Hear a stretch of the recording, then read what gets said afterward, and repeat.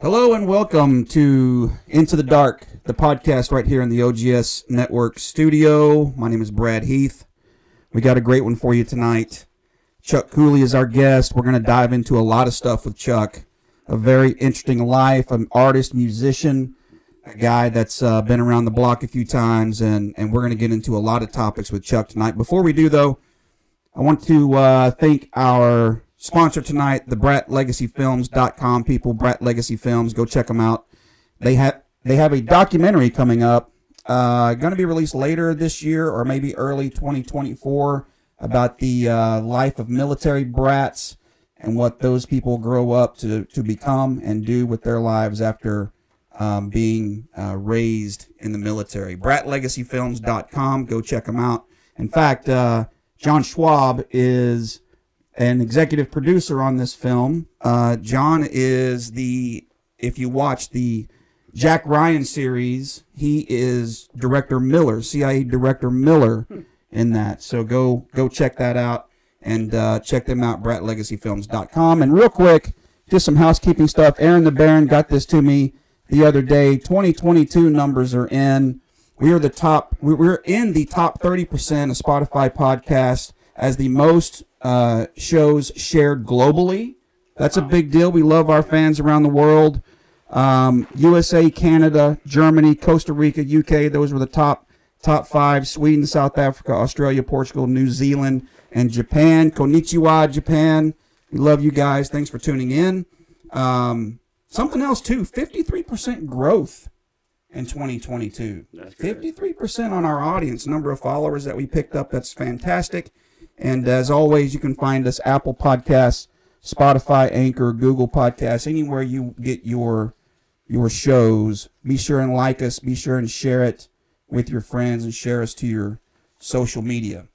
All right, here we go. Chuck Cooley, artist, musician, just a general badass all around. Yeah, I try to be. There's been the times I got knocked down. So a little background here. I actually covered a event here in Oklahoma called Rocklahoma. They bring in a ton of artists, musicians, bands, and it's really a big festival. It's become one of the bigger, most popular ones in the country. Yes, and Chuck and his band was performing there. I got to shoot it for Twisted South magazine. Shout out to Zeke Lofton, the creator. Zeke is actually married to the daughter of Jerry Lee Lewis, who just recently passed. Wow, I did not know that. Yeah. Wow. And Zeke. Oh, Zeke, I know Zeke. Yeah, Zeke got in touch with me, and he's like, "Man, let's do this thing." So I got to do a lot of cool stuff with them, and cover you at Rocklahoma, playing Rocklahoma. That was pretty cool. That was the first year I played there. Yeah. But that was the second main stage. We had a whole tour set up to go through all Texas and over to Louisiana, and they 104.5 got a hold of me and said, "Hey, you want to play Rocklahoma? Are you asking that?" Yeah, I mean, it's pretty rhetorical, isn't it? Yeah, I play for free anyway. So, well, let's start. Let's go back. Let's go back in time here, Chuck. I want to learn more about you, and I want our listeners to learn about you and to certainly go check out your music. We'll get to all that. All right. But where did you grow up, and did you come from a musically inclined childhood? Yeah, kind of, sort of. My dad's a singer-songwriter, and he's a guitarist, and was a preacher, and because that's kind of what I do on stage in a hellish kind of way. And then my mom was a singer, and they both didn't. They learned. She was taught, and he was the 13-year-old kid back in the 40s and 50s that knew how to play. Yeah. And he played in his dad's band, and so he was a songwriter, and that was always what fascinated me. He would always put us to bed when he would do that. He didn't want us up because it was distracting. But I'd hear him down at the end of the hallway, wherever we lived at, and he'd be plucking away and then writing. I'd sneak down, look around the corner, and see him writing and like fighting with something. And he was trying to get it out, and sometimes he would cry, and it was painful stuff he was releasing. And then in a few days, he would pull us out and set a song from it and test the song on us. If we liked it, he would never play it again.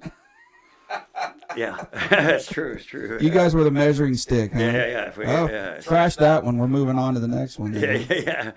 He was just really freaky about. I think people he had some incidents with some famous artists. I grew up with Brooks and Dunn and Gary Busey all sitting in the house jamming with my dad, recording and stuff. And they'd always run us outside so we couldn't be in there. Yeah. And but Chris Christopherson and Christopher Cross both. He worked with them, and so I got to be around a little bit, But it was a very when I asked him to play, your hands are too small. You don't want to spend 10 years of your life in a bar or smoky bar. Right. He was wrong. Yeah. I love the big stages as much as I do those little stages. As long as there's a crowd in front of me, I'm going to play my heart out. Yeah. And so that's the one thing. Him and my mom both had dreams to be somebody like that, but then I came along, and so and that put a staple in things for them, because back then it was a pipe dream. You might be able to make it today. It's just as hard. Yeah. But it's acceptable now. Mama want to be a rock star. Right. Go out and get you a real job. Right. They probably still say that, but not very often, because you never know what you got in front of you. Yeah. So I took their dream. I felt like I kind of took their dreams away from them, because they were unhappy the whole time we were together. And so they fought constantly, and so I just felt like I'm going to learn how to play, and I'm going to go out and make their dreams come true through me. Mm. And then one day I did that. Yeah. And they were both there to witness it. Wow. When I was winning my first awards, if I break down, forgive me. No. Because when I go back into my mind, I'm there again. Oh, of course, yeah. And when I won my first award, it was at Cain's. And man, they set that place up just like you're at the Grammys. Mm-hmm. It was red carpet, news networks. It was an awesome thing, because it was the first time they'd ever had the absolute best of Tulsa, and the Abbott Awards, and it was cool to win best live and best hard rock metal band, which we weren't really. I don't know. We were four metalheads that played hard acoustic guitars. Right. But we weren't in the metal thing. I mean, we were, but just not in that band. It was more about music, about song and structure, and about heart, and passion. And so you can tell that from the lyrics for sure. Yeah. Well, those are where they come from. I have no idea. We're gonna get into that too. Yeah. So my parents, man, they were a big influence. Yes, they were. Even though they didn't get to do it a whole lot around me, and maybe that was because they didn't, that I jonesed for it so much. Yeah. It's been my number one high, is to be on stage. I'm in my element, and so that's where I need to be as much as possible. Growing up, who did you listen to? Who kind of influenced you early on in life? Kiss, number one. Elvis, he's number one. Then Kiss, because Elvis is, he had the manly voice. Right. He didn't sing like sissy. He was so Black Sabbath. Of course, even Linda Ronstadt. Man, my mom listened to her a lot, so I listened to her a lot. James Taylor. The list goes on. Man, it goes on. All the way up to Twisted Sister as the years go on. I mean, Dio and anybody had a message. Pretty much. Tom Petty. I mean, I loved him. Well, you mentioned Tom Petty. He said that the whole reason he got into music was because of Elvis. He saw Elvis. Yeah. And said, that's what I want to do. And that's why he got into it. Yeah, and of course Ozzy. I mean, I don't listen to much Ozzy. I don't listen to much stuff on the radio unless my wife's listening to it. Mm-hmm. I listen to more obscure bands nowadays. So, they stay under the radar. They're there, but they're never going to be a superstar. Mm-hmm. They're always going to be right there on the top of the underground. And so that's where I kind of maintained my level. Yeah. I've had so many opportunities to go and sign, and I've been signed twice, and it was great, and it put my name around the world, which is great, because that band is controversial, and people still don't think they know what that band was about, and they still never asked us or if we were this or that. They just assumed, and we allowed that until, as my band Berserker, we got known for some crazy, from neo-Nazi call to racism, and so I have no problem talking about it, because no one's ever heard me shout any absurd thing at anybody ever. Right. I mean, but maybe other white people. But that band is still making their way to. It's still selling albums today. Somebody's marketing. I mean, making for 27 years that. They've now took us to vinyl, which back to vinyl, yeah. Which that's like getting a gold record, yeah. Especially when you got somebody from Germany calling you and going, "Hey man, I know you don't know me, and I'm not going to tell you my real name, nor will you see a picture, but will you okay me putting your stuff on vinyl?" Yeah. What's my cut? He goes, well, this. And I said, no, this. He goes, all right, cool. The guy, never met him in my life, but he sent me exactly what I asked. And, Wow. In old Germany. Well, it's interesting because the music biz, I mean, since it started, has always been a little shady. And it's always been one of those where if you're not really watching out for number one, somebody else is. And, the whole Elvis story, period. Oh, yeah. The Colonel was a con man, and just watching that new movie was really, really great. Well, I probably wouldn't have watched it if it hadn't been for Lisa Marie, rest in peace. But right. She seen something, her talking about drugs, and I was reading about her son had killed himself.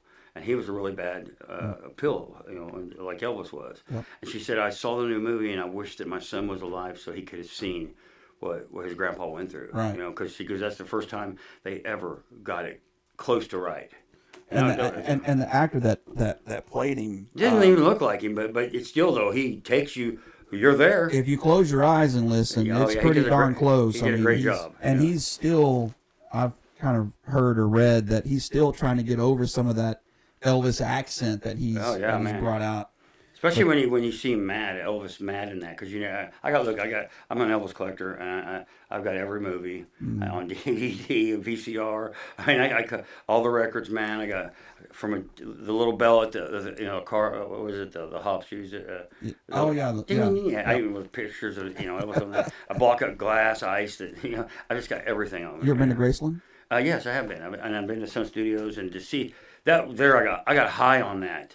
Yeah, leaving Sun Studios and hearing all that information they give you about his first suit he wore and his guitar and his handle they broke wrapped in chicken wire, and you see all that stuff in the movies, but when it's right there you're like, whoa. And then you hear his first song, and that and how he managed to get recorded, how he conned that lady and lied to her, to get in there, and then just Sheila. Bill Street in Memphis, amazing place, man. Yeah, my boys Josephus and the George Jonestown Murderers they're from there, and they're one of the greatest bands around, punk rock bands, and I always want to go over there and play. And he's like, dude, you want to come here? And you know what's strange about real quick is how he has that song In the Ghetto, and how his mansion is the only thing worth anything over there that sits right in the middle of the ghetto. Yeah. Isn't that trippy? I mean, that's Yeah, and he's caught in some heat. I know, late '80s, early '90s, there were rap artists and different people that were throwing some shade his way because of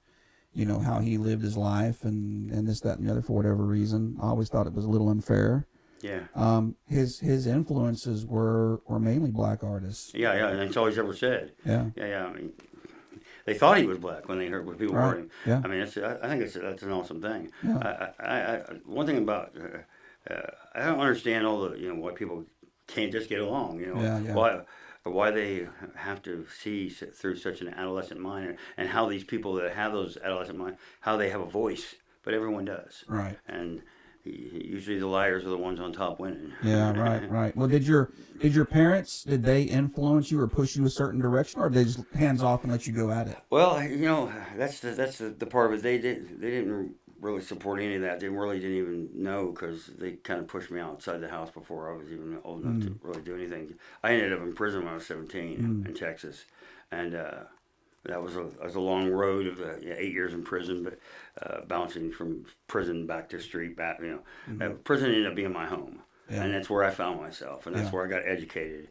And I finally stopped and got my GED while I was in there. Thank God for the little old lady that was in there that pushed me to do it. And I can't remember her name, but I got that, and the doorways opened up in my mind, and I wanted to learn more, so I got into Votech trade. I got a building maintenance and small engine repair, 2 Votech trades. And then I went to college while I was in there, and I got a degree in philosophy and psychology. These 2 things are probably what have kept me out of prison for 31 years, as of just a few days ago. Wow. Yeah, so, I mean, how I've stayed out, while I watched all my friends, but one other guy I knew that we grew up, he stayed out. And he said, Chuck, you're my inspiration. I mean, he goes, you went out and did everything you said you're going to do. Not everything yet, but we're getting there. I got, I've accomplished, I've never been about money. So that's probably where I messed up. Because as you get older, you think, I need money, man, to somehow, somebody's going to have to take care of me if not. Right. And I've got so many things people have profited on. But I'm not really. I'm still, it's about the message, and I've got to watch this message that I've got to share with people evolve and change and grow, and I remember we used to saying for 30 some years, everything's going to be all right, and the best is yet to come. And I'm questioning behind the scenes, God, when is it going to be all right? Right. Yeah. And then one day, coming back from a small tour with just a solo tour with my drummer and my girl and a little groupie girl, and in the van ride on the way back after this great week of being treated like kings and queens and taken care of. We left town with $50, 2 packs of cigarettes and a full tank, hoping that we'd make it to Dallas for the first show so we could make enough money there to make it to the next show. And we did. And as we were coming home, all of us had our pockets full. And I'm like, what the heck? Yeah. And then in that moment, I pulled over to the side of the road and I said, hey, this is going to be a corny moment.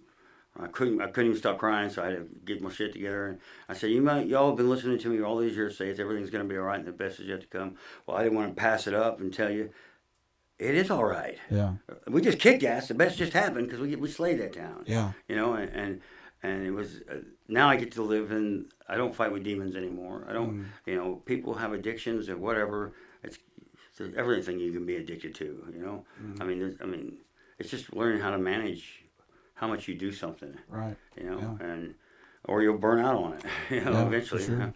and then you'll quit. But most people just never really dig. There's so many people, like just say in West Tulsa, that I know that it's sad. I know over 372 girls, literally, that have lost their children to the life of drugs or to some guy they've chased into the streets and left their kids behind. Right. Parents got them or DHS. 372. Yeah. And only 3, the ratio is just crazy. 3 out of all those girls fought to get their children back. Wow. That's something that's alarming to me. That's why so every girl I meet like that said, you should meet this other girl. Y'all should go bowling or something, Get together and have a color book club, Because that's the other thing is none of them can finish a page in coloring. My wife does circles around. She'll finish a whole coloring book. Her focus is so on.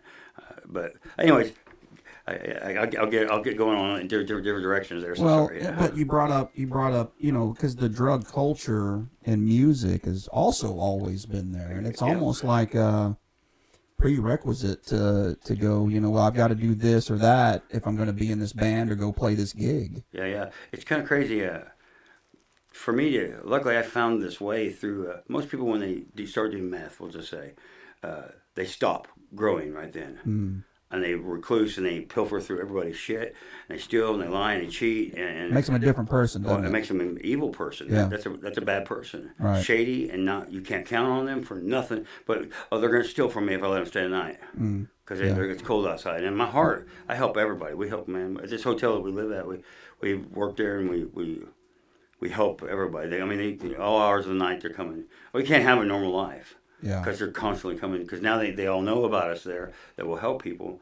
And so some girls, it's the 3rd time through the door and they need a backpack full of clothes because their stuff got stolen. And it's like, you were just here. Yeah. It's the 3rd time. What happened? It got stolen last night. We just gave it to you last night, Right. But they have no need responsibility but to get and lose. Yeah. And so for me, luckily, I had music that how I kept right in the line was by every gig I have in front of me. I know that I got to be clean and straight at that gig. Yeah. And so my grandpa told me, dude, you got to map out your future. Set those goals and then have a destiny and get there, but don't celebrate yet. You got still a hard work ahead of you. Right. So all these years I've been playing in the Tulsa scene, and I've had some huge, massive parties that even shut down Freakers Ball one time, because ours was bigger. It was like, they're not coming, but they're over there. So, well, y'all are invited over here, because I was about that. It was a competition to me, and so making sure New Year's Eve had the right amount of balloons up there that we're going to drop in confetti. We're going to shoot the crowd with, guns and confetti and stuff. It was about the excitement, and so that I had to have that. I want people to have a good time when they come to the show. I want them to be a believer. You can't believe in God, then believe in a good time, because that's up to you whether you have that or not. Yeah. So mapping out my future is those shows kept me straight and they kept me good for the band, and so I just stayed focused on managing my band. That was my job. But my band, they had all jobs. They'd go to work, And then my job was making sure that we had gigs as much as possible. And sometimes it pissed the band members off, Sure. because they would like a break, but Right. you're getting a break. This is a break. Right. You get to Right. just show up and be a rock star. I'm working my ass off, and to me, I never felt like when people talk back about a lot of the parties and stuff that we used to have, the big shows. They're like, "Oh, those are the good old days." I'm saying, I haven't lived those yet. I'm sorry. I mean, that might have been your good old days, but those are just days I worked. Yeah. Because I had to make sure every bartender was happy, the owner was happy of the club, and then all the bands I bring from out of town, because I always bring Texas and regional bands. Yeah. And in fact, most of those regional bands today are now killing it and are touring Europe and stuff, like Thunder Rosa, Whiskey Dick, Federation of Horsepower, The Heroin. These are all, Yeah. I hear, Southern bands that are just killing it. Yeah, with original music And I'm jealous. original sound. Yeah, original music. The Heroin, if you've never checked them out, man, I advise anybody to. They won they took second place at the Motley Crue Battle of the Bands in L.A. They're from San Antonio. They call them the Kings of San Antonio too. But the Heroin is not the drug, but it's the female hero. And these four Mexicans, Chicanos, and a white boy, tear the stage up. They are, I call them the gospel, the gospel of rock and roll. Yeah. The singer is, he entertains you like, James Brown kind of Charlie Manson looking guy Yeah. who just, he's got the pipes and the vocals, and then he is a believer in God. But you won't know that right at first, because you think he's just a crazy party and dude that might kill you later because he's crazy looking. Right. But he dances and slides across and does all those old school dances and crazy shit with his microphone stand. I mean, man, and the band is just so full of energy and it's rock and roll. It's Texas fueled rock and roll. I'm from Texas, so that's Odessa, Texas, where I'm from. So. Oh yeah, out west. The desert, Yeah. I remember I had to tell you that we were touring Texas. We just wouldn't get hit by Southwest. We played the ROT Rally, which is the Republic of Texas Biker Rally, which is one of the biggest rallies. Why it's not more known, I have no idea, because it's bigger, just as big, if not bigger, than Sturgis.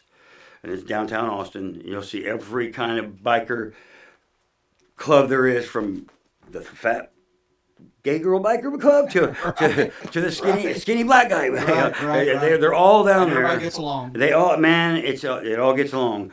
And it's hot though, but that's why they tear down the walls. And if you didn't ever been down to 6th Street in Texas, their front walls drop off the front of the bars, and so they open up to the streets. The breeze, and because it gets hot down there, man. Oh yeah, it's like whew, Texas is hot. Yeah. I got family in Texas. But I've had family in Texas the whole life. I remember when we went to my hometown. It'd been like 15 years since I've been there, maybe 20, and so we're going to my hometown. Finally, return there, and they're going to get to see me as a musician. I'm one of the guys that got away from Odessa, because that's the whole deal. There is to get out of that town. Yeah. Get that hell out of there. Yeah, I've had a friend who was from Odessa, John Carver. John ended up becoming he and I we went to high school together in Arlington, and he and I were, skater punks in high school, and he ends up becoming a corrections officer in Amarillo. And he does 20 years with them up there, and recently retired. But I hate Amarillo. Sorry. Oh man, that whole Panhandle and west side of Texas, man. No it's alcohol. They're all the alcohol's sold out of town. Oh yeah. Well, it's almost like hell on earth sometimes. Yeah. It's so hot over there. And the dust devils and shit. Yeah. Right. Yeah, watching that sandstorm is a trip too, man. It's like it's a whole nother life there. Yeah. Oh yeah. It's like they always said in prison. This is a whole different world in there. So the things that go on outside, your beliefs may be out there. You might want to just leave them at the door, right? Because things are going to change you in here. Yep. And so and it's so true. So then when you get out of prison, you're just a whole different monster. Yeah. Right. Yeah. It does create a different person, doesn't it? Yeah. Especially, just you're dealing with egos every day in there, and ego.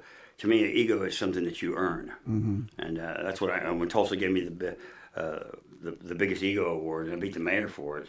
That says something. Yeah. I didn't. I went from a guy that was like, "Oh, I'm just a loser. I'm a piece of shit. I'm gonna kill myself if you don't love me," that kind of guy. To I'm the baddest motherfucker in this town. Right. I am the 8-time champion, 16-time nominated. Booker T or whatever. Yeah. That was, and that's how I voted. Any award I got, I added it to why you should come see me. Yeah. Me and my band, and though. I'm playing. I'm thinking, God, we suck. We could be better. We could be better. And now I go back and watch all the videos. I'm like, oh my God, why couldn't I have just relaxed? But isn't that what great artists do anyway? There's always room for improvement. Yeah, right? It could always be better. Yeah, and now I just want a band, and as you get older, the younger guys aren't looking at you. They don't give a damn where you've been. They have no respect for you. You know? It's kind of where this is something I have about music is that we grew up with cassettes and 8-tracks and vinyl, which had the soul of music in it. Absolutely. Until they made it digital, and that butchered the soul right out of it. Because digital music is square blocks of information, and they can put anything within those blocks. Right. With brainwashing, you know, whatever. You know, we got plenty of conspiracies, but I believe that they have desensitized us so much that we don't even care whether there's any soul. Thank you.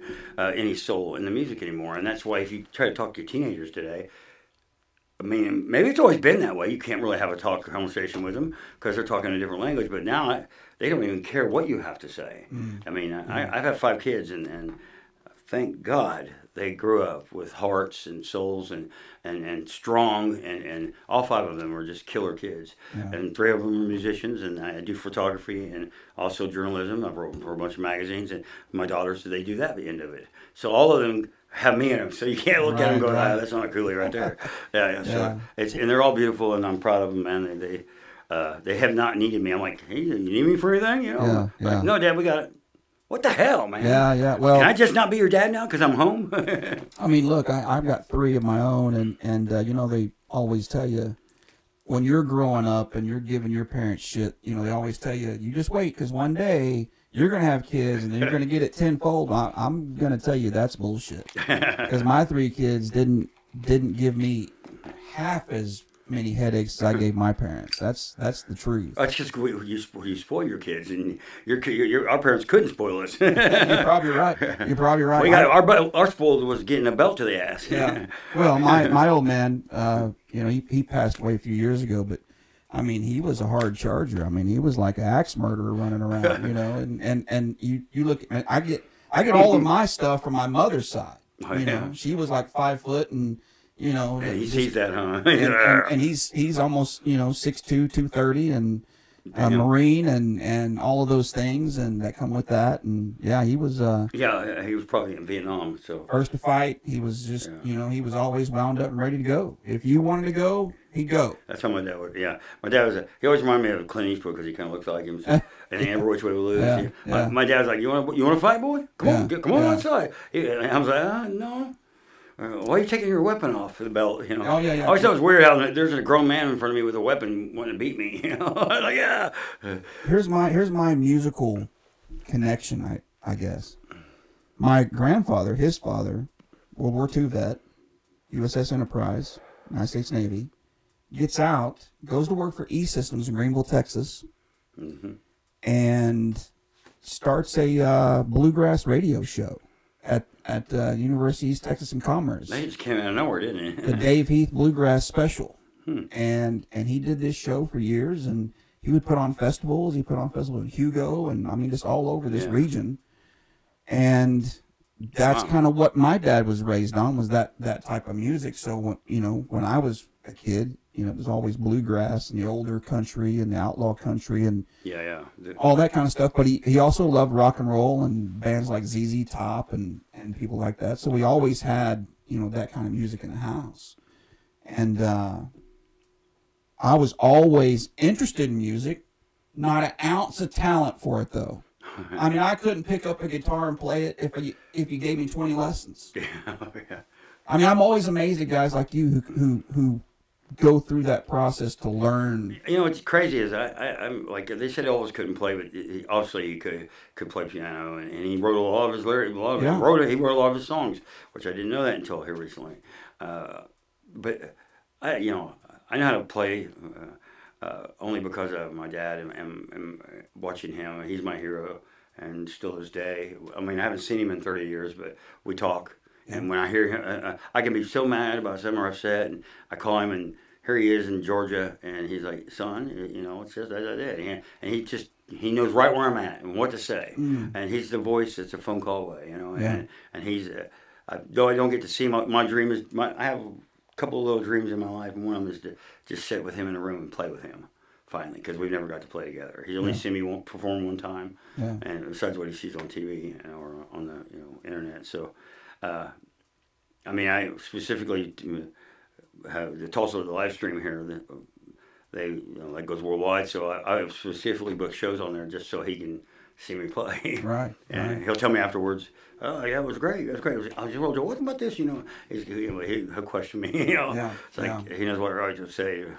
Keep the ego big. Yeah. Well, I can tell you from experience, having lost a father, you almost don't want to accept the reins of being, the next guy up, because the dad is always up here, and you always feel like you're several steps below that. Always underneath him. Absolutely. And then when they're no longer there, it's like, okay, now I'm next, basically. I'm the guy now. But it's great that you can still reach out to him. Yeah. And my mom's the same way. She lives in Eureka Springs, and so my family, we're not, my brothers and sisters, we're all not real close, but we still have whatever respect and love for each other. Well, family's what you make it, right? I mean, you can have family members that aren't blood relatives. Yeah, that's the thing. He's never met my grandkids, and so I was getting ready to go to Nashville here just recently, and I had an opportunity to go over there. And as you get fatter and older, your opportunities get really slim. And even as I used to play 4 to 5 times a week, and now I play once every couple of months. That's at least around here. Tulsa's probably burnt out. I haven't had a crowd in front of me in Tulsa in over 12 years till just the other night on my birthday bash for the first time. It was a great night, and the bands I had come play for me and with me, it was like it was just great. It was awesome. Yeah. I mean, I needed that in Tulsa because everywhere else I go, we got a crowd, and I can, whether I'm solo or with a band. People like it with a band, of course, but you come see my solo show, it's completely all passion. I mean, I hate it because I have to play guitar constantly the whole time. I want to entertain, and so I can't. And I could get another guitar player, but I've had some of the badass guitar players that it's kind of hard to replace some of these guys because they're so good at what they do, and taking lesser is just like cheating yourself. So I don't want to blame someone else for not being good enough. So my wife, she stepped up to the plate and never played in a band in her life, and she watches me. She knows all my songs better than I do. She knows all my lyrics. I have to look at her and say, watch my songs. What's the lyrics to the next one? She'll tell me. But she gets out. She grabbed a harmonica one day and just started playing with me. I'm like, in the Tom Petty kind of fashion, real simple, sweet. And I was like, you're never going to be good enough to play with me. And so we're down in Texas, and it's a big show at one of the big Fort Worth clubs there, and we got Whiskey Dick with us and Hillbilly Orchestra and Dank. These 3 bands are like legendary in Dallas-Fort Worth area. And I said, look, I'll let you get up on stage and play that Faster Pussycat song, House of Pain. If you pull it off and you can make that guy from Whiskey Dick come down here and say something to you afterwards, you can stay on stage with me from now on. I'll be damned if he comes up crying to the stage. I've never seen a female harmonica player. Come to find out, there's only like 8 in the world. Wow. Yeah, and 4 of them we just found. So forever we thought she was the only one. Everywhere we go, does anybody know? Everywhere we played, and no one knew. Never. So it was a cool little. What gimmick that we have. Right. She sings backup with me too, and she plays percussion, and she never did any of that before, but now she's like just in a year's time, well, it's been a few years now, but within a year of just hanging out with me, she was the only one that would jam with me for a while. I think Flogging Molly has a female accordion player. Oh, that's kind of interesting. Yeah. I've never seen that either. Yeah. Right. Well, I saw them at Cain's, and I was. They're badass too. I was impressed. Yeah. It was great. Are they even together anymore? I think so. It seems like every year around St. Patrick's Day, I see that they're playing somewhere. It's like the Misfits. They only played on Halloween. Yeah. And I think the original lineup just played in Dallas. Did they not, or is that coming up? I don't know. Yeah, I think the original lineup's actually getting back together. There's so many bands out there today, man, and it's like you saying down in Austin. There's so many killer bands there, and by the way, that's where a lot of people like.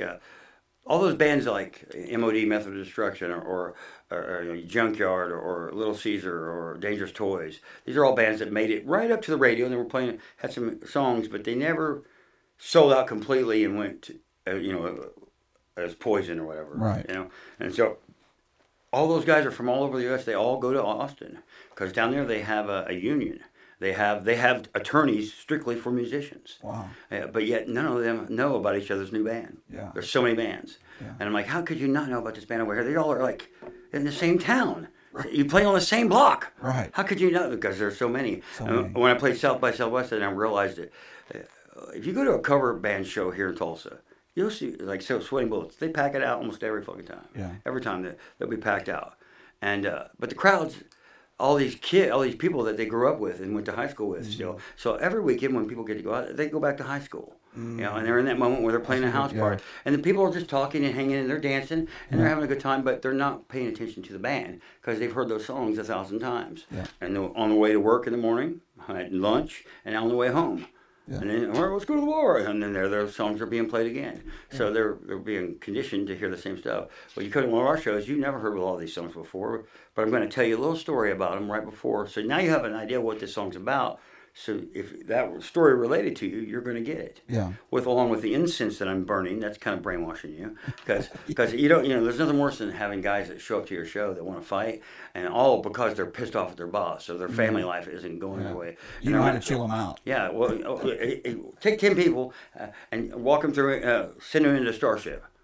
They'll all come out with the same look on their face. I think I'm going to get high, or something, because they're happy. Because Starship conditions you when you walk in there. You're in a record shop. You know, the coolest one on the planet, by the way. Yeah. And it's in Tulsa, Oklahoma. It's the coolest record shop ever. Yeah. The old one was really cool, but I love the new space. Yeah, they needed a new space. And they got those guys Brian in there and all that Brad and all those people that you've seen all these years. And they don't age. So it must be the vinyl. They rub it on their skin or something. Well, you know, Tulsa's always been pretty unique for music venues. You mentioned Starship. I know, a couple of new ones, Josie Records, Boulevard Trash here in Tulsa. Yeah, I was wondering about this place. I've seen the titles of places, but I don't get it out much anymore. So yeah. Well, Boulevard Trash is really interesting. They have a lot of vinyl. A lot of it is more punk, alternative kind of stuff. That's awesome too. Which is right up my alley. But they sell all kinds of shirts. Shirts, action figures. The merchandise, yeah. I mean, they got all kinds of stuff in there. You should come to. But there's nothing like Starship. I mean, there's not. I have people that come through, the bands that come through. Like I give them a place to stay. I make sure they're fed, make sure they make some money, and they make sure they have a crowd in front of them. Well, I haven't been doing that a lot lately, but all the bands that I did up till 10 years ago, every one of them I'd taken my Starship. Dude, every single one of them, would freak out. Like, where does it? What? We need to make a place like this home. And so this band called Archie Bunker, they loved it so much they went home and made an Archie's Rock Shop because they partied with all the stars and everybody. So they have you have a Pantera poster. And usually, maybe you have one signature on it. Not them, because they know those guys. Like they're like, sign that shit now, Right, so they got all 4 signatures, and they got them framed for you, and you can go buy this signed that they can tell you a story behind it. Luckily, I had all that too. I got influenced by them. I was wanting to do that too. So until last Thanksgiving, some crooks broke into our storage unit and got me for 27 years of swag. I mean, I had Offspring's towels, Mighty Boston's old shoes. I had all kinds of museum in there. Yeah, well, you come to our hotel room, people freak out when they walk in there. Well, it's like that. You mentioned Pantera; they're headlining Rocklahoma. I saw that, and a lot of people, I don't understand the whole. I mean, I know Dimebag. I played his club twice. The only band outside the state of Texas to ever play Dimebag's club because he was all about his local scene. Right. And but I'd helped so many bands from down there in DFW that they asked to have me on, and being I was from Texas, that helped too. Yeah. And so I got to meet him and hang out with him, and he was. You want to hang out with this rock star, which he was, but he gets you right. He's down on your level. He's a fan too, you know. And so he was like, they used to have that saying, "What would Jesus do?" I always say, "What would Dimebag do?" Yeah. Because Dimebag, he would be, let's be a jackass about this. Let's have a good time. Let's get tore up, Right. And so I knew his, I got to play the Tattoo Bar, which is one of the coolest things ever. It was just a shotgun bar, but man, they had the bad sound, man. They had, when you played there, if you weren't good, they would know it. Yeah. And so to have those guys all walk out in the middle of our set, the second time we got invited back, was like intimidating. It was crazy. Yeah. Because they all walked out and they stood like this on the back, staring at us, and I was like, "Oh, they're here, guys." Right. Like a little kid, you know. Right. And then they, you know, it was pretty cool. The whole thing though, with everything that's going on right now with them, people don't think they should use the name, and well, that's two of the original members, Right. and they got two guys that grew up. They all grew up in the music business together. Yes. And if anybody truly knew Dime, they would know that he's up there like drinking, black juice, going, "This is awesome! I don't even have to play." I swear, in like 88 or 89, I went to a house party in Arlington, Texas, and they played. That's where he's from. I Yeah, mean, I'm that's probably your. I'm Yeah. almost 100% that's who that was at that time. Probably with Phil, the other guy singing. Not the, But being just a dumb teenager, I wasn't Yeah. I wasn't really in tune with what was going on. I was too concerned about chasing the girls. and around. probably everyone else was like that too. Yeah, yeah, It's just yeah. a cool band, local band, you know. Right, yeah. right. Yeah, Yeah. when they were glam, probably still then. Yeah, it was. Yeah. Yeah, the first singer. Yeah. Let's talk about the mantra of fist raised high. Oh wow, that has grown, hasn't it? Yeah, Because yeah. everybody say it. And it's the way I spell it too. Because a lot of people always English majors or something after my ass. That's not how you spell Ray. Even my dad, he's like English teachers. Yeah, my dad was even son. That's not how you spell Rays. That's what that means is like a rocket ship taking off. Exactly. What happens when Rocky wins a match or any champion conquers a mountain? Yeah. They stick their hands Yeah, up they as raise a their- champion. yep, That's yep. what a champion looks like. Yep. So when you raise your fist high, it means you're a champion in life. You're on top. Or you just got your ass knocked out, and the one thing you want them to know is, I'm not down for the count yet. And Yeah. so the first thing that comes up is your fist from your back. You know? Well, they And- cart somebody off the football field. That's what they do. They, Yeah. And see, it has a strong thing. I never thought of it like that, but yeah, it has a strong thing. And for a long time, people thought because I was in this band, Berserker, they thought that was some kind of racist thing. I'm like, no, man, it's just a universal thing. I sing soulful enough to know that, you know, I grew up, I went to Central High School when I moved up here from Texas, and I grew up, all my friends were blacks. And I even hate saying the word color, any color, because as long as they keep color involved in the conversation, Yeah. then it's racist. Yeah. From both parts, haters hating haters, you know, and stuff. So, Sure. anyways, so the fist raised high, man, it's kind of spawned from all that kind of stuff, but it's mostly for if you're a winner, then you're gonna relate. Yeah. And so I say fist raised high, saluting you, or fist raised high till the day I die, and because that's just part of.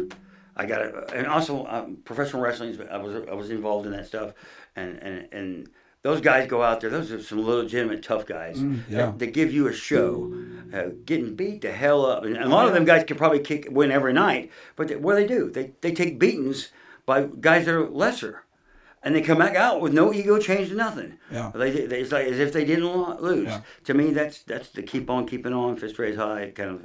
And so I look at things as sometimes you're going to be the bad guy, and sometimes you're going to be the good guy. I've got an uncle that promoted wrestling in Texas. Oh yeah. Yeah, Oh, Jason Heath. Yeah, he was a promoter down there. Did a lot of shows. But yeah, you're right. I mean that whole mantra is really something that I think, whether you wanted to or not, it's latched onto you. And I just have these quotes that I say kind of like wrestlers do, and I kind of mix those two worlds together, and which they, you know, Stone Cold kind of did that with Black Label Society. Sure, that's when sure. they brought those metal bands on over. Now you see them; they're all through it. So Yeah. and it's awesome. You know. Let's talk about. I'm gonna bring somebody up here to you, because I know she's special to you as well.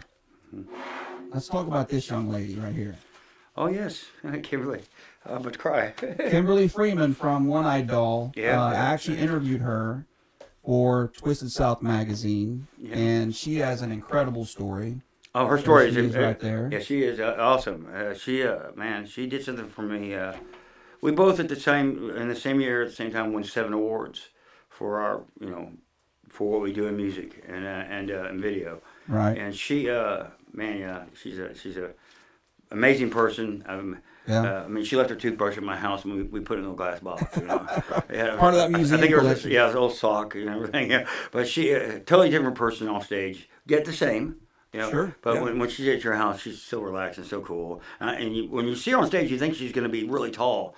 When you meet her the first time, and she's not. She's just a little bit. But you go with a big reach, Yeah, and and she's doing it, man, her way. And she did something for me that it woke up a lot of bigger rock stars I had cancer, tumor in my brain, and I had 9 months left to live. And she, along with, Gypsy and Jet Beam, these two guys from Texas and Oklahoma, here, my manager and best friend, and my brother in Texas.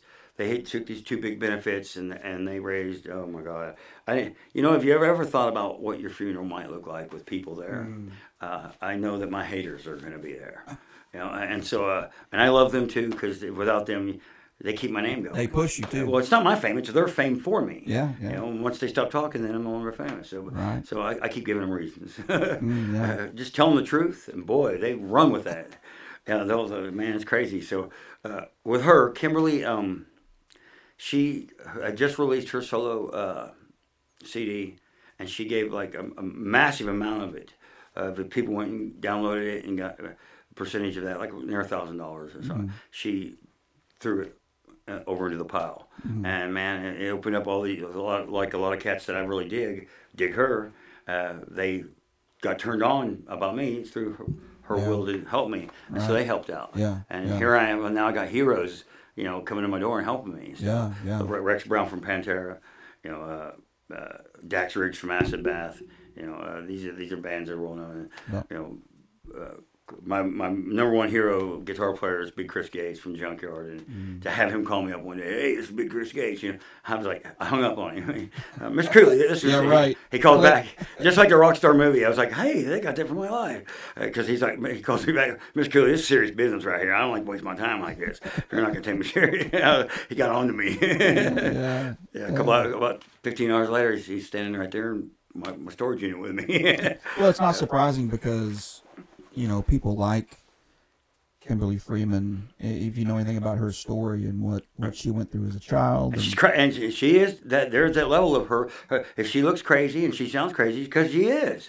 She don't think she's not that person that she's being on stage. That's just a little girl and the psycho mixed together, and she knows how to channel that in a creative way to rid herself of those demons. Absolutely, she knows when and how to turn it off and on. And when I got an opportunity, it took a while. It took a while for her. Sure, and Austin's got some crazy stories about her. Oh, I bet. That's what makes her so her, though. Yeah, but it's not surprising to me that she was so willing to help out. Yeah. Oh no. Yeah.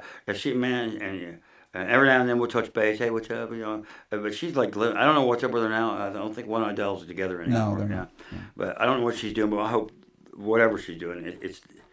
Well, that's cool. I didn't see that one coming. You kind of sucker punched me. I did. It was a good sucker punch. I set you up with that one. Yeah, because that woman there, man, I love her very much. I mean, I love all women, but she's one of those ones that took a stand, and made a difference. Yeah. And she saved my life, and I'm alive 12 years here still. When you get that diagnosis, where do you go mentally with that? Well, okay, you have to understand something. Most of my life I lived for self-destruction. I was addicted to self-destruction, not drugs or anything else, but to killing myself. And when you find that a couple of times and then that doesn't pan out, I just died 3 times, 3 ODs. And then, I cut my wrist on the side of a highway in front of a girl that didn't barely know me. And a motorcycle cop and her saved my life. Why is this happening to me, goddamn? Right. And so, I just want to get the hell out of here. I don't care where I go, as long as it's not here, because I don't want to look at anybody with a heart. Because you don't find that. People are too scared to show that. So then there's people like her that come along and change that. But and Gypsy and one of my very best friends. There's people that, and they're far and in between. But at the time, I was very unhappy when I got diagnosed with it, and they wouldn't help me. You have to have some kind of insurance to get that kind of thing taken out of your head. You got to have money. So I just started finding happiness. And my band, the Demon Hammers, Chuck Cooley and the Demon Hammers came around, and I started finding freedom. And as I started making videos, I got to have these actors come in and act out my life. And so they would ask, hey, we'll do this beat shot before the actor gets here. Work up that rig thing. Do that thing with the needle and the spoon. I'm like, Are you crazy? If I do that, after you leave, I'm going to be looking for something. Yeah. He said, Chuck, quit being a pussy and just do it. Titus Jackson, he's a well-known filmmaker around here. He's won his share awards too. Great man. He said, just do it. Quit being a pussy. You quit. You said you quit, right? Well, yeah. You don't know how hard that was. But as I'm doing that, and he's filming it, I'm realizing I'm sharing my story with the world, not just now through this actor trying to act like me, which he did a great job. Rob Harris is his name. But freedom came from it. And so the next 8 years of my life, 5 of it, I carried this tumor, and one doctor said it was a figment of my imagination. This big softball tumor that gave me a headache if I tried to lay on my back for 3 years. Yeah. It was bigger and bigger, it kept getting bigger, and it was coming out of my brain. And so if I had been unhappy and I had died, I wouldn't know any difference. But as I found happiness, and they were denying me, I just thought, man, at least I'm going to die happy. That's all I could think about it. Yeah. Until the blood, you're spitting up blood every morning and after every show, and that's how people found out about it.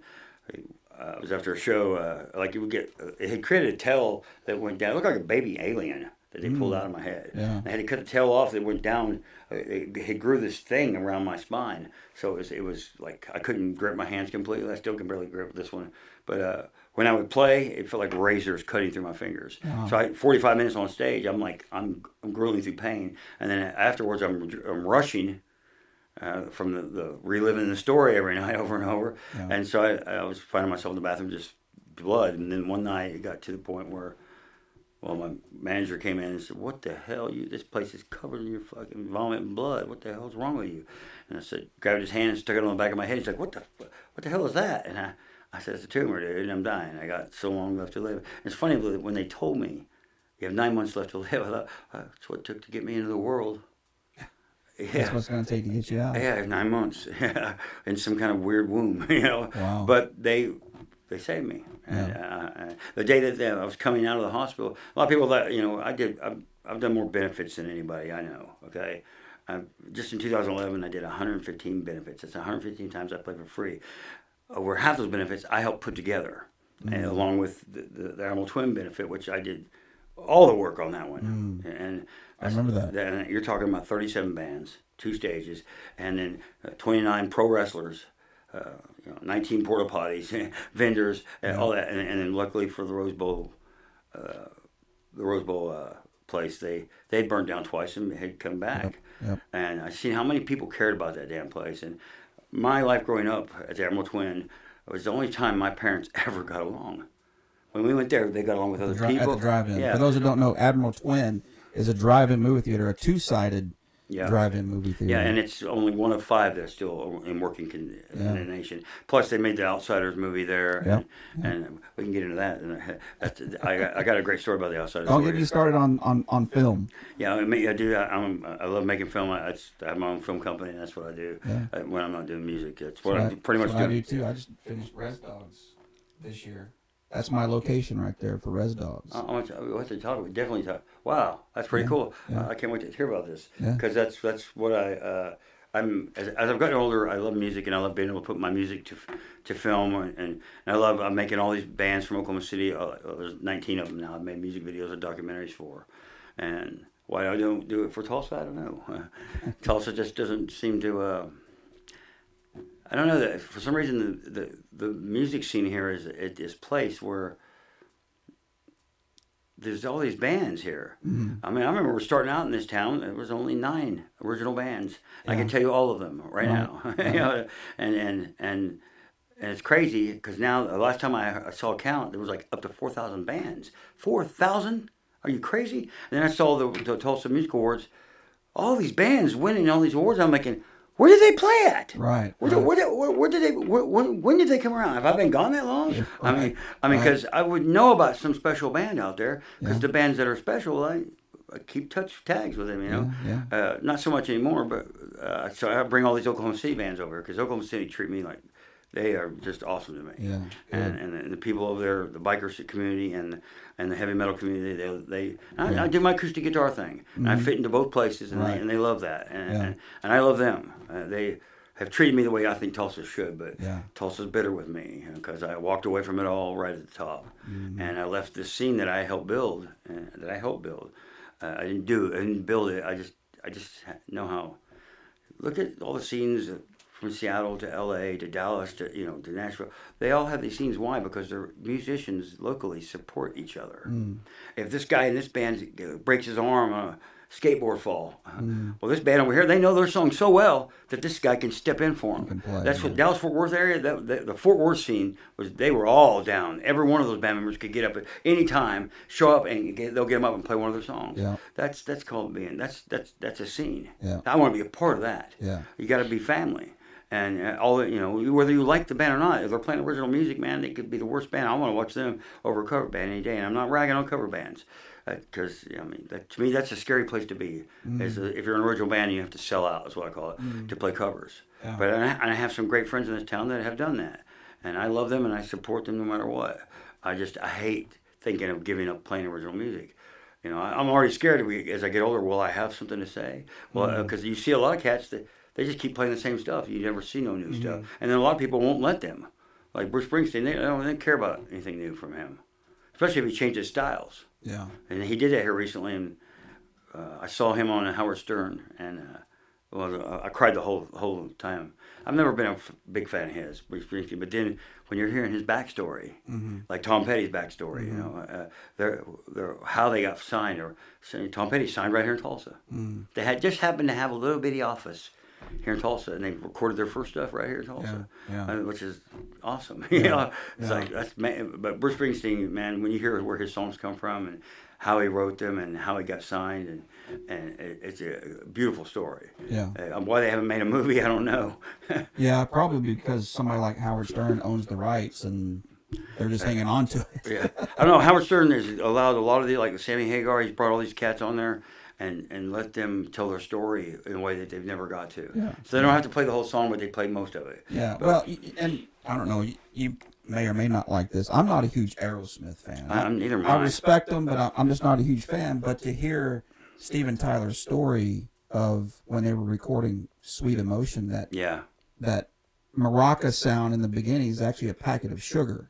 Oh no! They forgot the maracas on the way to the studio. You look down, there's a sugar packet in the guitar case. He picked it up, and that. And being that he's a drummer, and that's why he is number one first. Yeah. And he's got a connection to Tulsa. Oh yeah, his wife. Yeah. I swear, we had my last kid at. His name is Wisdom, by the way. And so where we had him at, Stephen, that's where one of his daughters or something. Or somebody, they had their kids there, and he was there. Oh, and when we were in the hospital, I was like, "Is that Steven Tyler? Holy shit, he's an ugly little old lady." They give him shit now because he looks like he's 70-year-old woman. Yeah, he does, he does. Yeah, bless his heart. Yeah. Well, he deserves it. So. I did. One thing about Tulsa though is we do get some pretty good acts that do come through this town. I know we're one of those Tuesday, Wednesday, Thursday locations, but I played over all days, and I saw the Dead Boys. I mean, are they coming? No, they played like I want to say 2 or 3 weeks ago. That's crazy, isn't it? They played the Shrine. Cheetah Chrome. That's the main dude. Yeah, that's the main guy. Yeah. That's everybody else is new, different. All the rest of them are OG. But it's still the Dead Boys. It's still guys that played CBGBs. So that's what they should say about Pantera, and there's not. There's a big battle. I have one of the biggest groups on that I started. It's the Dimebag, world fan base. I started it, and there's over 10,000 strong on it, man. And so I decided to do a chat, on there, and I invited everybody. I was like, "What was your favorite thing about Pantera?" Yeah, dude. It's still going. The conversation is still. I mean, we can get on it right now. I'm constantly dinging. I was like, I can't even get one of my own band conversations to sound that long. So then I asked, what do you think about the new Pantera? They did not like me putting new. Yeah. These people are really, really judgmental. It's interesting because fans of music, they get into their camps, and it's tough to get. It's either. When did heavy metal become such a place of judgmental people when we were the ones being judged for so long? Right. Well, it's like the old. It's Van Halen, not Van Hagar kind of stuff. Yeah, it's all of that. Yeah, I love Hagar no matter what. So he's a party. That guy, no matter where he's at, he's having a good time. It seems like everything he touches is gold. There you go. Yeah, and he's David, doing something right. Poor David just doesn't have nothing going on, except that he looks like Steve Martin. Well, and he and I think I heard that. He did a Joe Rogan show, and I think he said he worked as a paramedic in New York for a while. Wow, I didn't. He was like up in New York, like in New York City. After Van Halen's? Yeah, just like being a paramedic, and he'd go on calls, And Like person's like- laying there going, "Aren't you David Lee Roth?" Could you sign my heart before I die? like Steven Seagal when he was doing the sheriff thing. Oh, yeah. Could People you are like, imagine? I'm getting arrested Please. by Steven Seagal. Right, Yeah, right. the most Well, biggest- Shaquille O'Neal did it too. Oh, he I was never he was a knew that. reserve officer for a while. Yeah. I mean, but I don't think I love Shaq. I love everything about him. His height and everything. But I'm just really my interest is in it with him is with the Illuminati and his whole thing with that. Because the Illuminati is a very real thing. Yeah. And if you're trying to get your music, say today, published or with getting your serial numbers for each song and all that stuff Right. and getting it on there, it used to be another place you went to, but now it's through Illuminati publishing. so is it so? Since you brought it up, let's go down this rabbit hole for a second. Okay, cool.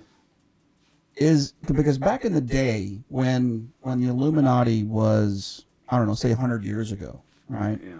It was decision makers in world politics. It was big money, Yeah. oil companies. And everyone thought they knew what it was about, and they still don't. But they think it's a religion, but it's not. But why would it shift into pop culture and music and things like that? Because their main quote is the betterment of the human species. Mm-hmm. They're looking for people that influence other people to do good. Mm. That's what they've told me, and I'm interested. But I've never been about selling myself out. I've had 5 record company guys sitting in front of me at Denny's, and they're all rah, rah, rah, and I have one question for them, and that's: are you going to take my talent and make it what you want it to be, or erase what I am? And all 5 of them, yeah, pretty much. But that's what getting signed is about. You still have a little bit of you there. No, I don't think I want to sell. I did this because my dad was an influence on me, but because God told me this is how I'm going to right my wrongs. There comes a point to when have you wrote your wrongs? What are your dreams other than you doing your parents' dreams? Luckily for me, they're the same dream. Yeah. I want to rock the world with a message. So is it a battle of good and evil? I think so. I do. Because see, I've learned this. God gave me this gift of music, right? I'm not a Christian, okay? I'm not. I'm an honest sinner, is what I call myself. We're all sinners. I agree. Yeah. And as long as you're honest about own your lie. If you're gonna lie, be a good liar. Be to let everybody know, and then they'll have to figure out whether you're telling the truth or lying. I mean, I lied as a kid growing up because I thought my stories weren't good enough for other people to hear, so I tell other people's stories and share it until one day I heard this dude doing the same thing. I'm like, that motherfucker got my idea. That's my idea. And so me and him got in a fight. Yeah. And that day I was fighting myself. And then after that, my mom said, Chuck, if you want to be successful, you're going to have to be an asshole and you're going to have to learn how to lie better. And I thought about it, Mom, if that's what they look like, as you saying that right now, I don't want to be a liar. So I remember the first day I tried not lying. Yeah. There needs to be Liars Anonymous over all things because it's the biggest addiction on this planet is people lying. Because it begets another one and another one and another one. Yeah. It's an endless circle. Yeah, and at the end of it, you have no clue who you are still. Yeah. You're everyone else but you. But that's the problem, right? Is that we live in a humongous lie every day. Yeah. I mean, we're lied to by advertisers, by media, by news, by constantly. Everybody.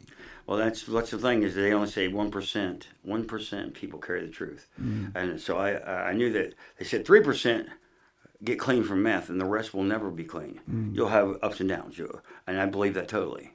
Actually, I heard now it's just 2%. They've changed that. Wow. That people ever really get clean from meth. I know so many people. I mean, my world is much bigger than most people's.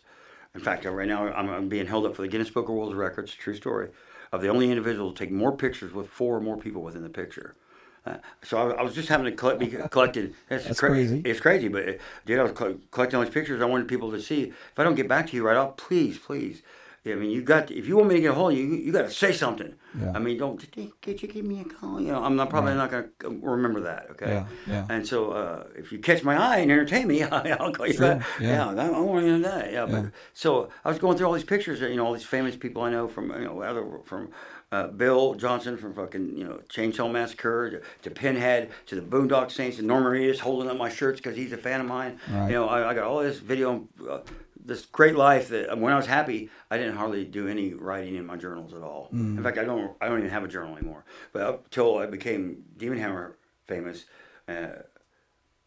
I mean, every journal looks like somebody else wrote it, though. Who the hell was I then? You know, I can't read my writing. Right. But let alone barely now. I type so much that when I tried to write, I had to kind of teach myself how to rewrite. Yeah. Because I type so much, you know. And I'm a maniac. People hear me on the typewriter, and it's just 2 fingers, but it's the fastest 2 fingers in the West. Right. Because those are like at the library, hey, dude, I mean, that's a lot of passion you're hitting with. Could you bring it down a little bit, the level? Yeah, Oh, no, right. sorry, dude.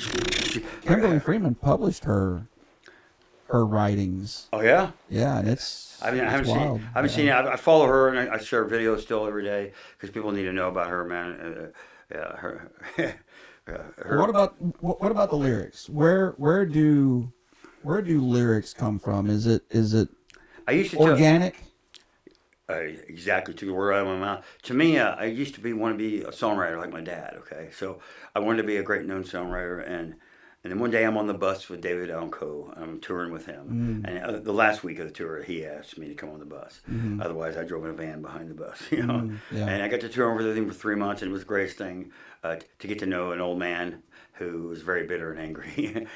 Still, Well, he is a legend, though. I mean, no, he's legendary. and that's because he's kept his outlaw anger. He still has that, and plus he does care about what people think. But anyways, I'm on the bus with him, and I get on there, and hey, David, they want you to come on the bus and hang out. So there's people on their party having a good time, and he's just sitting there staring at me, man. I'm like, what did I do wrong? Right. Are they I'm gonna gonna have to fight this guy. yeah, or is he going to have these 2 other guys beat the hell out of me? Sure. Because he has his rogues that are with him. But you hear that music? I said, yeah, that's my Born Rebel CD. He goes, it's a damn good album, man. Damn good album. You're a good songwriter, but you're not best yet. I got to ask you a question, Chuck. Yeah. Where the hell's your love songs at, boy? Oh no. And I was like, yeah. I'm smart ass him. He says, you wrote all the best love songs.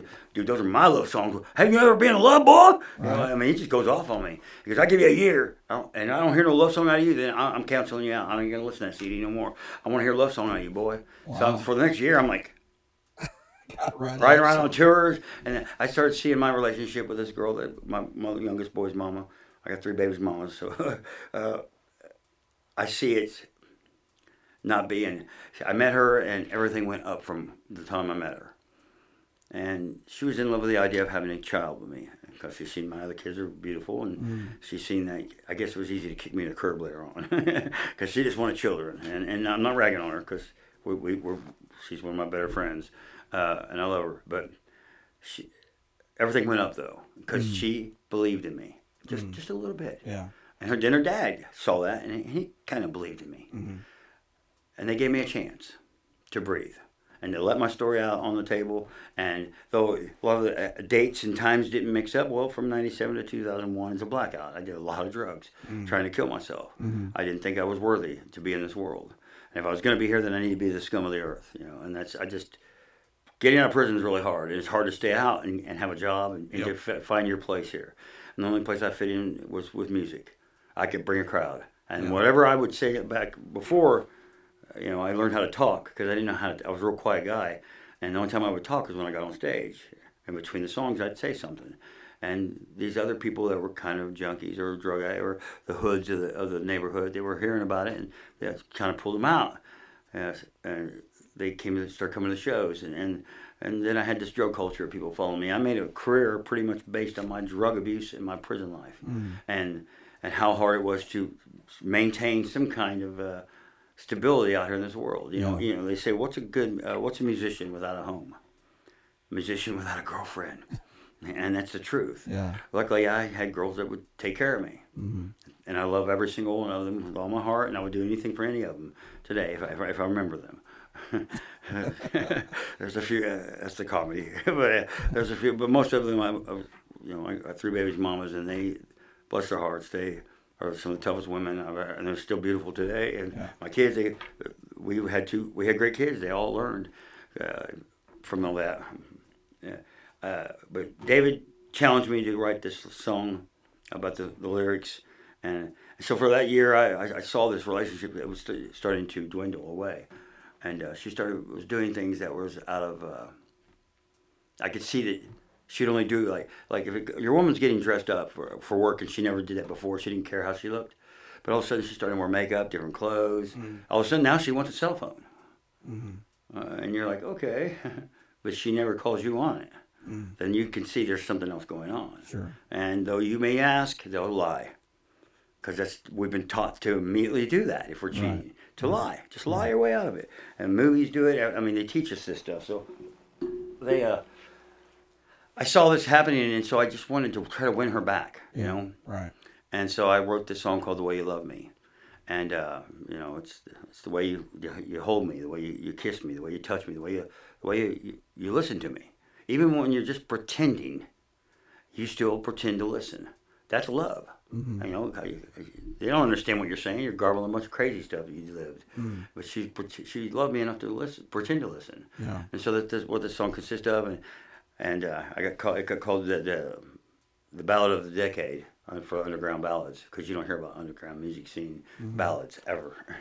And so this magazine called it that, and I thought, oh my God. Well, I sent it to David, and David got on there, Cooley, you make me happy, boy. I can consider you one of the better songwriters I know. You keep at it. I want to hear some more. Love songs. Love songs are the way. That's your way, boy. And I've been told that my whole career. Yeah. Learn how to write a love song. Right. And now I have 19 of them. Wow. And over 17 of them have made it to #1 on Reverb Nation worldwide, their worldwide music charts. And one that's right now there has been there for 3 years. Yeah. And just our region showing that Oklahoma's got it going on. So. Well, one thing about your music, it's definitely from the heart. I mean, there's definitely some edge to it, but there's also some depth. Yeah. And you can sometimes you can feel some of that pain. Yeah. The song "Lost" is the one that's got me known, and it made it to the. There's nothing like being the biggest high. I don't care what any musician has to say. I'll challenge them all. If you've never had a crowd singing one of your songs back to you, to the point where you don't even have to sing, then you don't know what the high of being on stage is about. That's what we shoot for. That's what we want. Right. Any original musician wants that. And we get paid nothing in our local towns. We're overlooked. The cities eat their talented artists and make them become something they're not. When you should have just let them rise on their own, or help them and boost them, but don't rob them. And Tulsa has got some great artists here, from art to musicians, but all around. Actors, I mean, there's so many great people here. I've taken so many girls just off the street and had them come model because they were so beautiful. I know that they may have had missing teeth, or they've been knocked out, or they've been beat most of their life. But I know this girl, all she needs is one time in front of a professional photographer and a photo shoot with all these people there, and you're part of a family for a minute. And it's the high you get from these natural highs, that creating art and looking beautiful, that gives them a chance to see themselves in a way they only dreamed of, or maybe never even dreamed of. Yeah. But over 27 girls I brought to Richard Gorman's studio, and we did these really cool photo shoots, and to see how high they would get after. I get high on every one of the photo shoots. Richard Gorman is one of the baddest legendary. He lives right here in Jinx. He's one of the baddest photographers on the planet. Yeah. His backstory is really cool. You should have him in. Oh yeah. He was Charlie Manson's. We'll put him on the list. Yeah, he was Charlie Manson's prison guard for 7 years. Really? Yeah, it's kind of weird because here's this guy that. I'm sorry to interrupt you. I went down a rabbit hole on Manson the other day. I mean, I watched like 3 documentaries. I know everything about him, dude. I wrote him while I was in prison, and he wrote me back. The first thing he wrote me was "fuck off." And that was after writing him like 20 times. Yeah. And then the second thing I said, just send me something, man. Just spout some stuff off at me. And he sent me this, like, I don't like to say the word poem. It's weird. To me, poem sounds weak. I don't know why.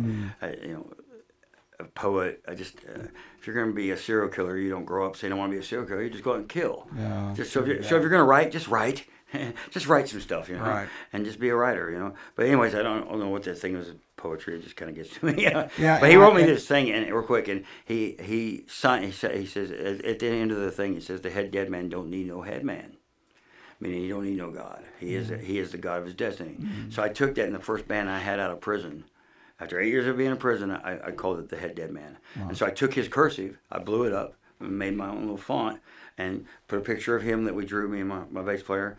And my first shirt ever had, was the Head Dead Man by Charles Manson, and it was his writing he sent to me.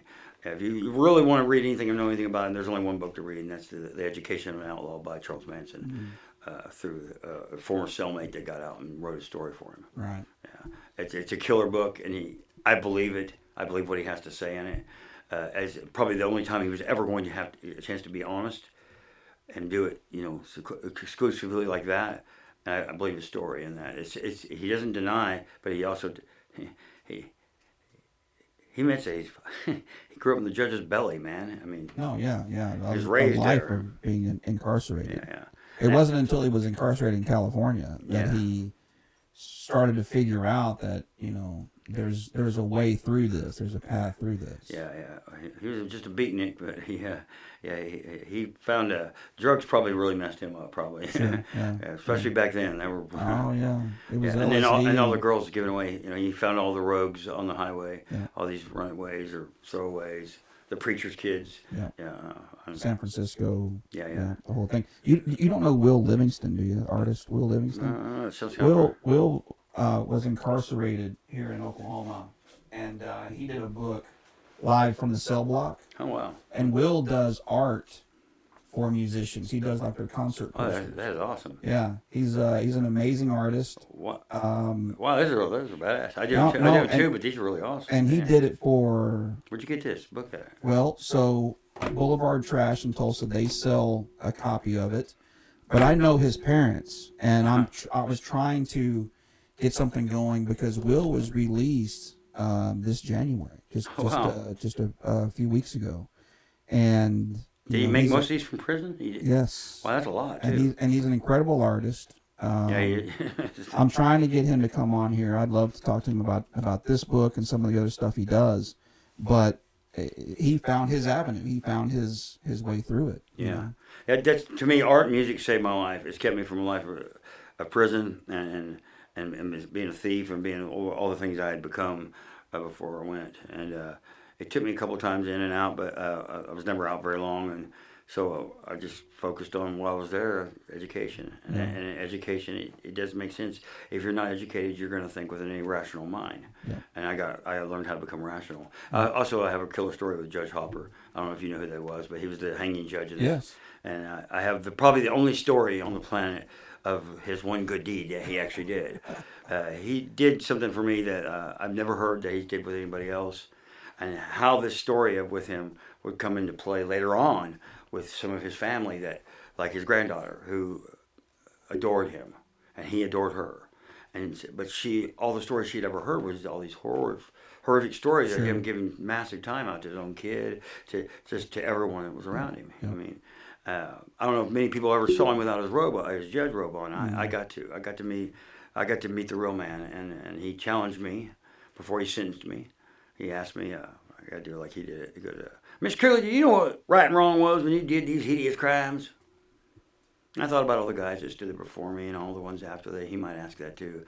And then I looked over to the crowd. Wait, there's nobody there but my sister and my mom. The only people there. Mm-hmm. The only day they come to visit me was to see me convicted. Mm-hmm. I thought, I need to say something that's going to embarrass the hell out of them.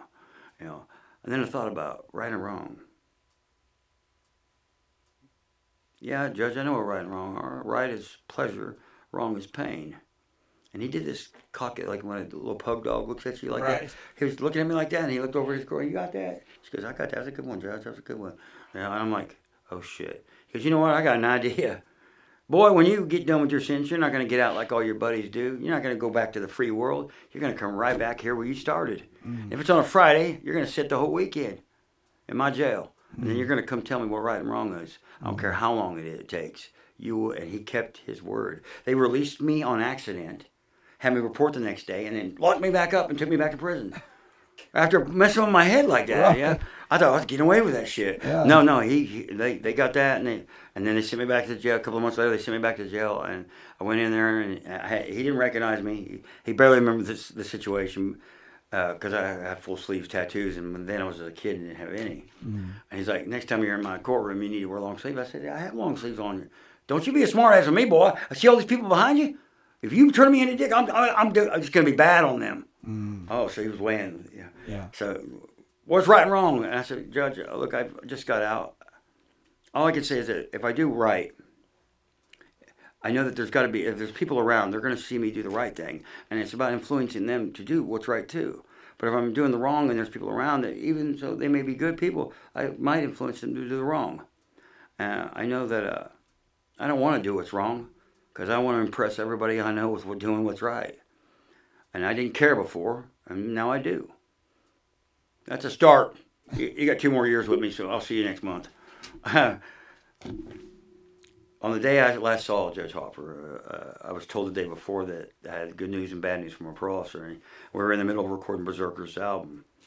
And he said, well, I got some good news and bad news. What do you want to hear? I said, well, good news. Well, you're off parole. Yeah, I know it's early, isn't it? I said, yeah, a couple of years. He goes, the sad thing is you weren't ever supposed to have been on it, son.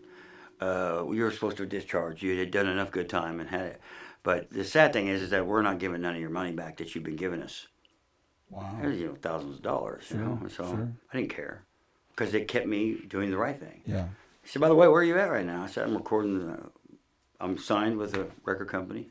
8 months out of prison, and I'm with a band, and we're signed, and we're doing a record right now. He goes, is that out of town? I said, you can get me on that one. I'm not on parole no more. He was going to mess with me. So he goes, well, the judge wants to see you one more time. So I got to go in and watch the judge take me and turn me around and make me face the crowd with my hands out to the side. I didn't have to put them on my back, you know. He goes, Oklahoma, that's the first time I ever had to do this. And it was packed. Yeah. He goes, you all go tell people you saw Judge Hopper do this because right now I'm going to apologize for the state of Oklahoma to this young man right here because we did him wrong. Wow. We took a bunch of his money. You know, Mr. Cooley, you're not getting none of that back. I said, I know, Judge, and I don't care. I'm just glad to be a free man. And he goes, well, you know what right and wrong is. I can tell now. I said, it's called rational thinking. That's where you get right and wrong.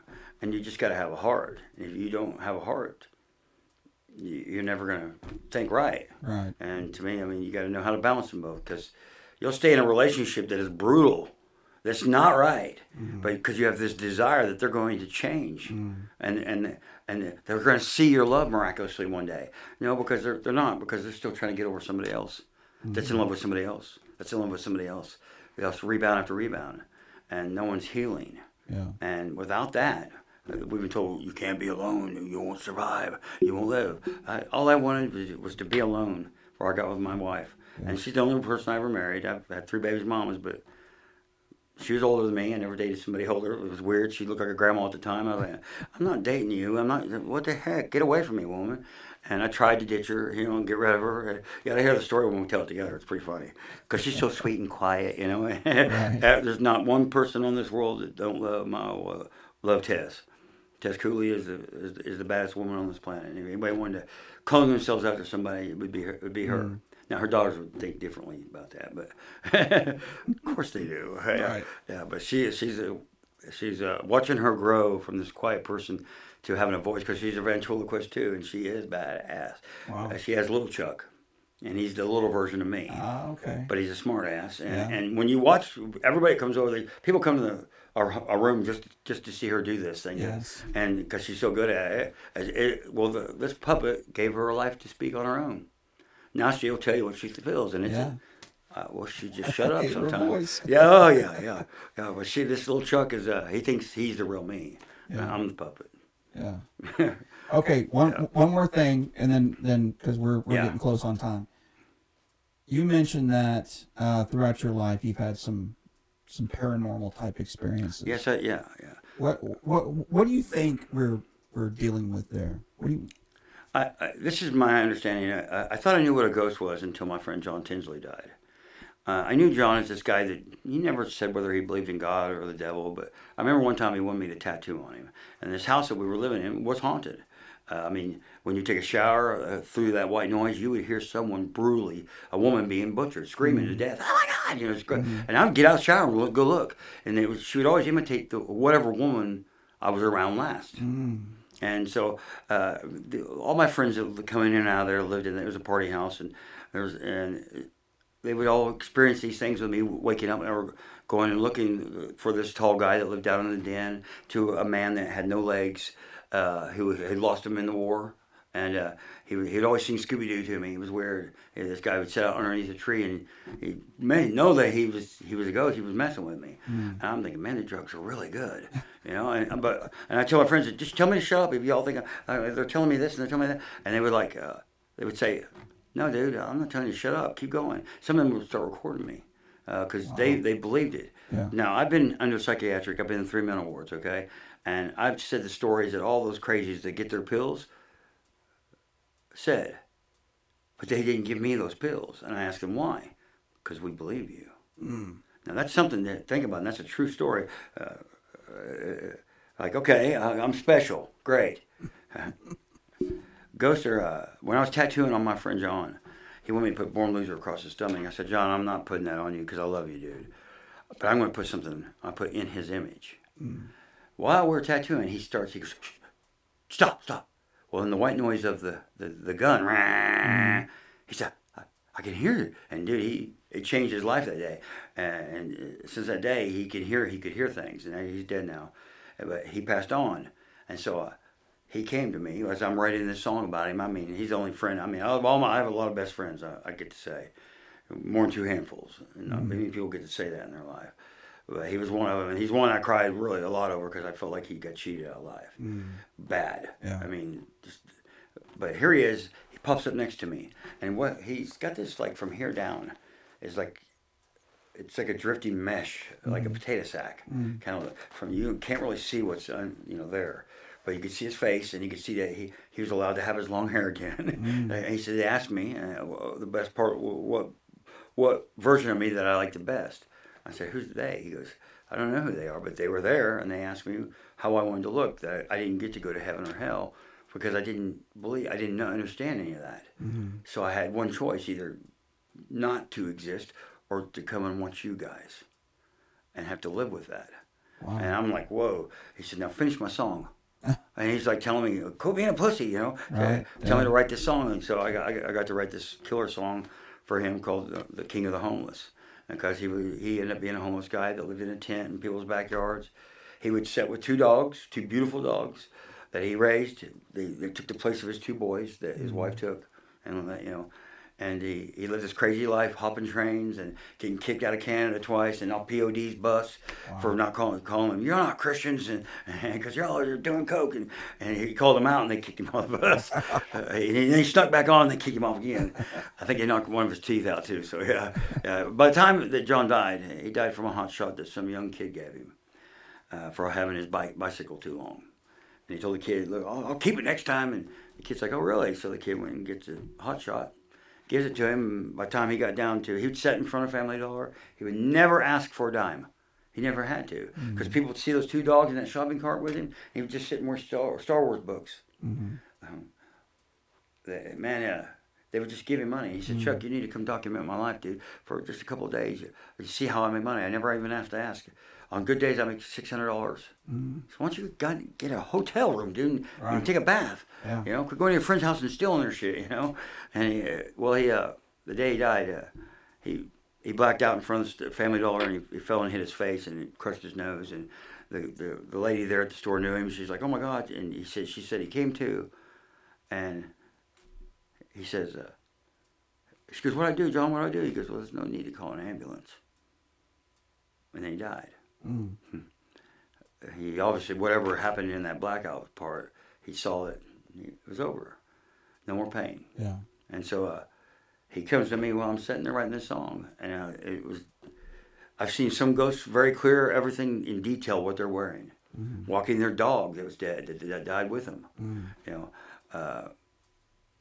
They were first coming to me, it was if they wanted to speak to me, you'll never see them speak. But you ever seen that picture where it shows a guy seeing a ghost for the first time? He's like, ah, right. And you see the ghost, and it looks like the ghost is going woo, but he's not. He's going ah, because they scared each other. You see me, I see you. Oh my God, yeah, that's what that picture should be, and that's exactly when you see these things, you think it's a curse at first that you're burdened with this thing.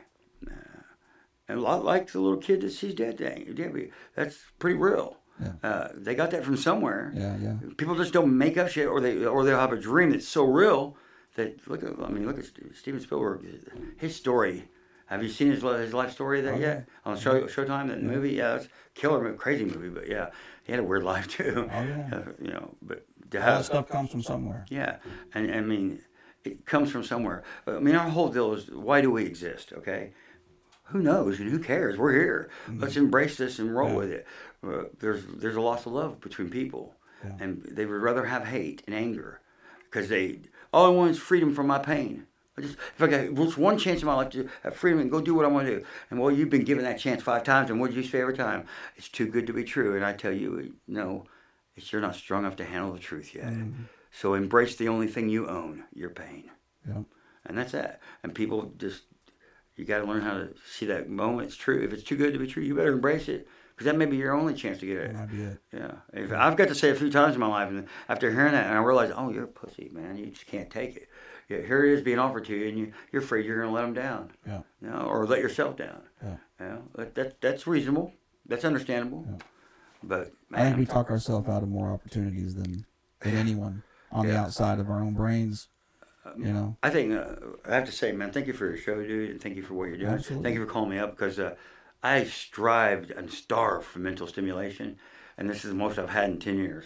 Good. So, yeah. Listen, I don't want this to be the one-off. I want you to come back. I'm definitely, If we could stay focused, I keep us focused on one. No, I'm the worst. I'm the worst. As far as hosts go, I'm probably the worst staying on topic because I got so much I want to. Well, you have an open mind, so you flow to each topic like it ain't nothing. As far as music goes in Tulsa's music scene, I have this little plan that I'm going to try and do because a friend of mine came up to me. He says, Chuck, you were the music scene. You were the one that pulled all the bands together, showed them how to make flyers, showed them how to promote. And where you learn how to do that, I learned in prison. Some guy told me how to do it. If I'm going to get out and go do a tattoo, what do? You go to a bar and you find someone to tattoo on for free, and you tattoo on them, and then they come show their tattoo off there, and one by one. And then you have a tattoo party. Next thing you know, you're tattooing a bunch of people. Now you're making money, and unless meth gets involved, and that will screw everything. Yeah. Well, tattooing is addictive. That's for sure. I mean, I've got my share. Yeah, it is. I'm not sleeved out, but you want to even it up, don't you? And there's always one more. There's always just one more. I tell people this: if you're going to get a tattoo, make sure it's big, because big will cover for a while. Right. It will cover it for a while. And it's expensive too. It's not. I mean, art is not cheap. No, good art's not cheap. No, it's not, dude. And all that stuff costs money to buy. And I was the guy that wrote the article. Yet again, for my community. I've never been the local music guy that was just a local musician. Took whatever I had in my fame, and I used it to right my wrongs. Yeah. Like they say, you got to do. Yep. If you go to prison, I wanted to leave this world with a clean slate, knowing that I didn't lie to you. I told the truth when I was falling down. I told you why. If you didn't come and aid me, maybe it wasn't meant to be. Because I am a bad motherfucker, and I will stand up again. Yep. And getting respect is hard to get, and when you lose it, it's hard to get back. Yep. And when you've done that 2 to 3 times, Tulsa's been bitter with me this time. But it's okay, because on my birthday, on January 7th, when we held it, after 12 years, I have no one there from going to packed clubs where the line stood outside the club a block, where people had to wait to get in to see my shows. Now they showed back up finally. Wow. I kind of begged, but yeah. One day before Elvis's birthday, by the way. My birthday is actually December 23rd, but no one wants to come see a band on Christmas, or right there, with all that money being spent around that time. So I do it a week after New Year's and a half for years, and I like it better that way. I don't expect presents. I just expect people to be present. Yeah. My oldest daughter's January 4th, so Capricorns. She knows the pain. If our fans around the world want to check your music out, where do they go? I'm on Spotify. I'm on all those things. Right now, they just took off 3 of my albums because of Reverb Nation. I'm in a battle with them right now. But you can go to reverbnation.com/Chuck Cooley 1. Or just Google Chuck Cooley and get him on YouTube.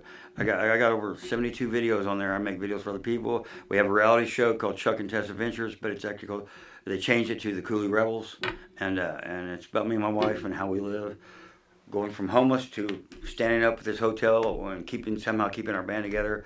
It's a crazy little story, and how we stay positive through all that. Whatever your plan is for the future and Tulsa music scene, make us a part of it, will you? You got that, man. I try to utilize anything I can. Right now, I need this. I don't believe in comebacks. I just believe you can keep showing you kick ass. Yeah. And I'm 54, and I work in the oil fields now, and I do that, and it's the only job I really ever had besides music and tattooing and art. I have all these paintings I do that they sell. People love dark art. It's amazing. Oh yeah. But we got to get a Cooley original up in here. Next time I come out here, I'll bring it. Absolutely. Because this wasn't hard to find. On the thing, I was like, we got to go there and there. Is it weird coming to someone's house to do this? I mean, Well, these are my. Is this guy going to kill me or like what's going on? That's funny you say that because just the other day I had this. I have haters that send me this macabre, crazy stuff about people coming to get me, and when I was winning all the awards, all the haters that came out then, they were painting our house and saying absurd things, knocking our windows out. I mean, it's pretty crazy. Fame is a scary thing. It really is. Yeah. Yep. But it's also a great thing to walk into a grocery store you go to every week for years, and one day you have $300 worth of groceries, and they say, you need to wait here, Mr. Cooley. And I'm like, well, I'm looking at my kid. Did you steal something? No, Dad, I didn't steal nothing. And then there's three guys in suits come walking toward me, and they're like, Mr. Cooley, we don't mean to embarrass you right now, but the things that you've done for your community and stuff, we would like to pay for your groceries right now. That happened three different times. I was like, wow, Research, I love you. Right, yeah. You've been going into places and people giving you half price off on a guitar that costs $1,000, I get it for $400 or $500. Wow, that's awesome. I was like, wow. But when I screwed up and told everybody I was leaving the scene and going back to drugs, they were taking the guitars down. They were like, it was like watching Tommy Morrison fall from a spiral. And me and Tommy were friends. I tattooed Tommy even after they said he had it. And from what I understand about that he never even had it. They never even tested him for it.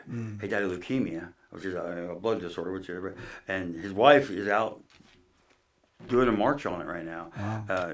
So the story of Tommy can be heard. When people ask me to tattoo on him, it's like, it's a celebrity, but he's got HIV. I said, dude, I'm a professional. Right. I know I'm not going to be poking myself with his needles afterwards, Yeah. I wear gloves, man. I mean, he was a great guy, man. I mean, he was a really, really cool dude. Yeah. One of the coolest dudes out of Oklahoma, I have to say. Yeah, for sure. Yeah. He was cool. Well, plus, he got to hang with the great Sly Stallone. He's my hero, dude. Who was in Tulsa not too long ago during the summer. Tulsa King, yeah. Tulsa King, yeah. And that movie's that show's doing really well right now. Doing great. Yeah. I haven't seen it yet, but yeah. My youngest was an extra in that show. All I know is my guitar player got tattooed by this guy named Leo Ossifer, who's known worldwide from Paris.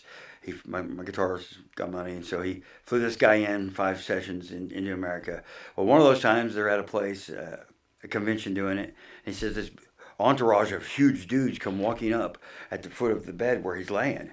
And he says all of a sudden they part ways, and there's little Stallone comes out. He's a little bit, and he said, Stallone, dude, the Italian Stallion, Rocky, was standing at the foot of my bed, dude. And so you see these pictures of his phone. He's got like down here, like of these crazy blurred pictures of Stallone talking to the tattoo artist, because the tattoo artist he's like supposedly one of the biggest fans. He's got the biggest collection of Stallone stuff. Wow. And Stallone heard that he wanted some tattoo work by him, but he also heard this, so he brought him all these cool gifts and stuff. That's awesome. And he said, Chuck, here's a satanic looking dude with crazy dreads and horns and stuff, skin fragments coming out of his head, and crying like a little baby because here he finally gets to meet Stallone. Right, he could barely tattoo me. He was all shaking all over the place.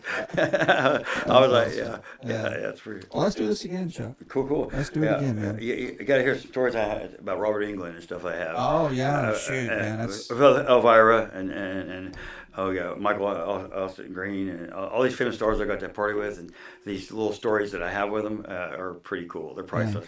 Yeah. No, I'm all in on that. We'll do it soon too. Cool. We'll do it soon. Thank you so much for your show, man. I love it, and I'll promote the hell out of it. That's Chuck Cooley, everybody. You guys go look him up, follow him. He's on the social medias, Instagram. All that good stuff. Everything, YouTube. Yeah. Go like all that stuff, and then just spell Chuck right. Yeah. 1 C. One C. With a K on the end. So go look it up, and then shoot us a message. And if you've got something that you want us to relay to Chuck, let us know, and we'll certainly do that. All right? Thanks, everybody. Fist raised high.